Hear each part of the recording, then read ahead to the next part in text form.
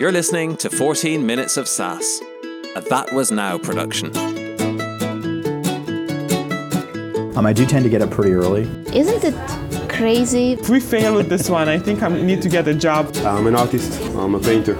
Started this company in my garage. It's actually pretty amazing. The world needs to know that this exists. And that was a moment when actually this light bulb went on. Sometimes when you have a problem, it's an occasion to shine. Everything in life gets better when you take better care of yourself. It's horribly geekish, but you know, it is what it is.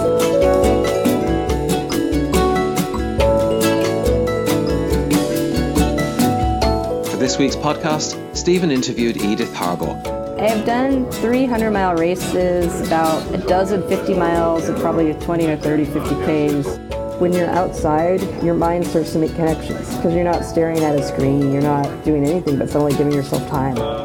I am a geek, so it's funny. I started off as an engineer, and I became a product manager because I was tired of building things that nobody wanted. Worse than hate is just non-interest. Edith is the CEO and co-founder of LaunchDarkly, a leading feature management platform.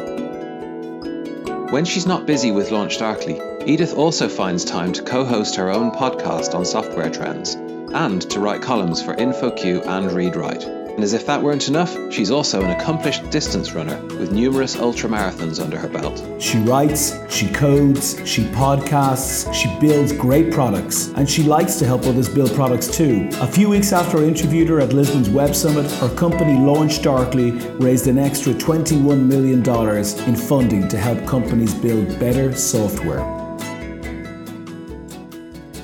Hi Edith, it's wonderful to have you with us. Thank you very much. Here. Can you tell us a little bit about who you are and a little bit of your history? Yeah, I'm Edith Harbaugh. I'm CEO and co-founder of LaunchDarkly. The company helps other software companies, it's very meta, make better software for their own customers. Fantastic. And I've been in software my entire life. I started off programming in BASIC, not Visual Basic, just BASIC. I was an engineering manager, I was a product manager. Most recently I was at TripIt, and so I just have been a software person. Could you name some tech trend that particularly excites you right now that's happening? Something that really excites me is the shift back to software as a profit center instead of a cost center. So like in the 90s, there was this kind of first wave of all the dot-coms, which are like, we need to build a lot of cool stuff. Yep. In the 2000s, there was a counter wave where it's basically like, these engineers and software cost us a lot of money. Let's try to do this as cheaply as possible. What I see now is that there's a third wave, which is that the companies that are really good at building software are disrupting the companies that are not. Okay. Like, so Blockbuster, no more. Netflix, won. Amazon, winning versus Walmart. Yep. So in every industry, there's two forces going on right now, which are a bunch of startups, many of who are at Web Summit looking to disrupt somebody else. Yeah. And the big companies who have seen the writing on the wall very clearly, like, we do not want to be disrupted. We need to have our software as a competitive advantage. Sure. Yeah. So that makes me really excited that software is important right now. Could you explain to a layperson what a feature flag is and what managing the life cycle of feature flags entails? Yeah, so a feature flag is just a way of gating off part of a code. So let me up level it. Say you're building a new feature and like a new login flow or a new way to sort your merchandise, and you only want some of your users to see that. You can use a feature flag. So at the very beginning, perhaps the only users who see it are even you yourself as a developer, your designer, your product manager, and then maybe people within your company to give feedback. Once you've reached a level of comfort with that, you can then start to push it out to different people as a beta program. So instead of having to push them to a beta server, just say, hey, you, Stephen, get rights to see this feature. And you can then do what we call a dark launch and push it out to a lot of people. The interesting thing we found is that after these gates or flags are in place, people then use them for long-term control. Okay. So that they have different chunks of functionality which are visible to different people, and they're using us as basically a control layer, the nervous center of the code. Okay. So that allows them to scale faster and scale more safely. Yeah, if you can always turn everything off, you're more willing to ship things. There can't be too many people in that space right now. Do you have a lot of competition? Our biggest competition is people who haven't heard that this is a better way to build software. Ah, okay. And then there's a lot of people who've cobbled together some solution in-house, and we actually love that. Okay. We think this is a better way to build software, and we actually put out a lot of how-to guides about, like, you don't have to use LaunchDarkly, my company, to do this kind of software. Okay. Just if you want to do it, here's how to do it the right way. Okay, because I did see, on your website you do have a starter pricing, but it does sound like something that's particularly appealing to the mid-market and the enterprise. Would that be true? Yeah, we like to help everybody, so we do have a package for every size company. I do think it becomes more interesting the bigger you are, mainly because you have more and more people that you want to have control different features. Sure. Like you have your product managers, you have your marketing team, you have your sales team, and you want to give them all this control over their code. Great. And if you were to look 5 to 10 years into the future, which is always very difficult to do, what would your vision for LaunchDarkly be, or how would you imagine it being? I'd imagine that we're being used by everybody in a company to manage their code. Like, so the stuff that you used to have to ask your developer to do in terms of enable this contract, put somebody in and out of a beta group, that just you have LaunchDarkly as a platform to enable that. You like to run very long distances. That's true. I hear, and even up to 100 miles. That's true. In trails, which are also more challenging. I presume that's mountain trails, or that's trails off-road, right? I have done 300-mile races, about a dozen 50 miles, and probably 20 to 30 50Ks, probably 20 marathons. Wow. I don't really run on roads anymore because I prefer trails. Okay. And, do you meditate a lot? Do you think a lot? Do you get ideas when you run? What Yes. drives you to run? Yes. Yeah? I think us in the tech industry, you can spend all day at your computer and you think you're thinking and you're not. Okay. You're reacting. Do you think it's easy to come across ideas? Easier? Do you become more open? Does your mind open up a bit more when you're running and you're out there close to trees and doing something repetitive and simple?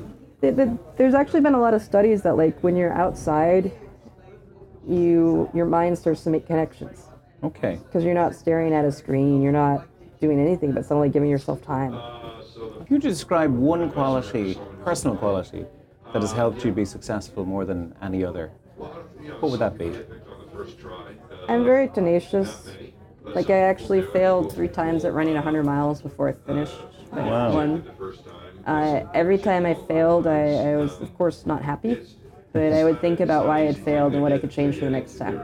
Very good. So I was just like, okay, did I fail because, the weather was bad, I didn't have the right gear, I hadn't trained enough, I started with an injury, I didn't have the right crew, and it was like, okay, let me try this again. Cool.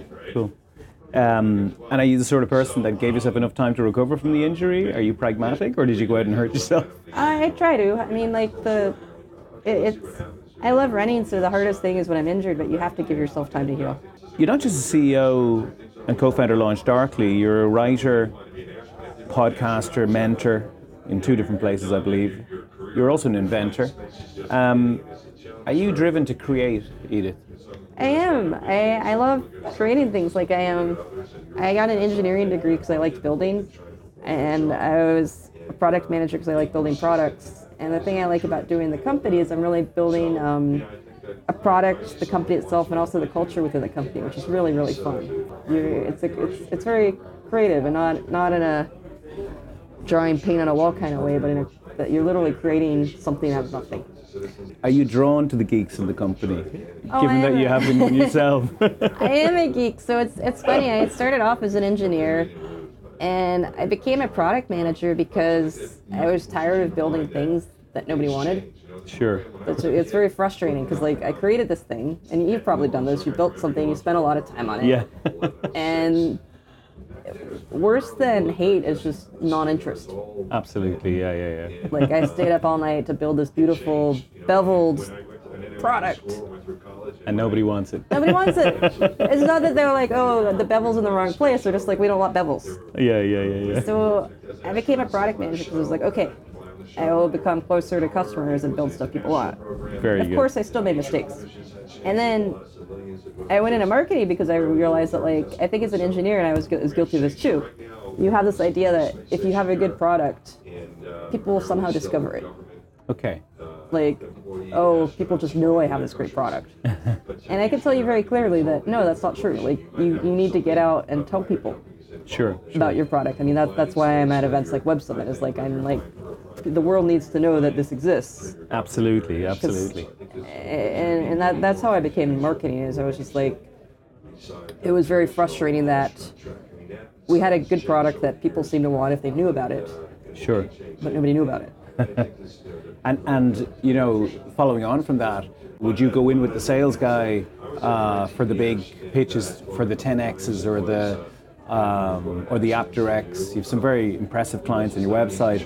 Would you be part of those larger deals? Would you go in and help them pitch it, or? I'm laughing because I was the sales guy for those deals. Oh, you were? Okay, that's what I was wondering actually. That's what I was wondering. So I mean, we were a two-person company. It was me and my co-founder. It makes me very happy that we've been selling for a while, so we have customers like AppDirect and 10X, and I get to go visit them, and they tell me about how their own businesses have gotten better. Fantastic. Like, so I hear stories like, not them, but another customer who said, we went from a year to release to weeks. Wow, that's incredible. And that feels really good that we're literally helping these other companies do better. How many people are you now? We're roughly 25. We have a great team. I'm so proud of how much they've accomplished. They do wonderful things. Is there anything you're not good at? I've been told that I'm a tone-deaf singer. I think I'm bad enough of a singer that I don't know I'm tone-deaf. Okay, I won't ask you to give us a bar. No. I'm not a very good singer. Let's see what else. I am not very good at drawing. Okay. Are you visual though, in general? Oh yeah. Oh, you are. I'm not a good freehand drawer. Not good freehand drawer. Okay. How have you found your experience here in Web Summit? Has it been worthwhile coming over? It's great. I mean, it's a really valuable conference. I really enjoy seeing. It's one of those opportunities where you get to go out and see people in person. I strongly believe that seeing somebody in person is far different than emailing with them. Thanks a million, Edith Harbour. Thanks a lot. Thank you for having me.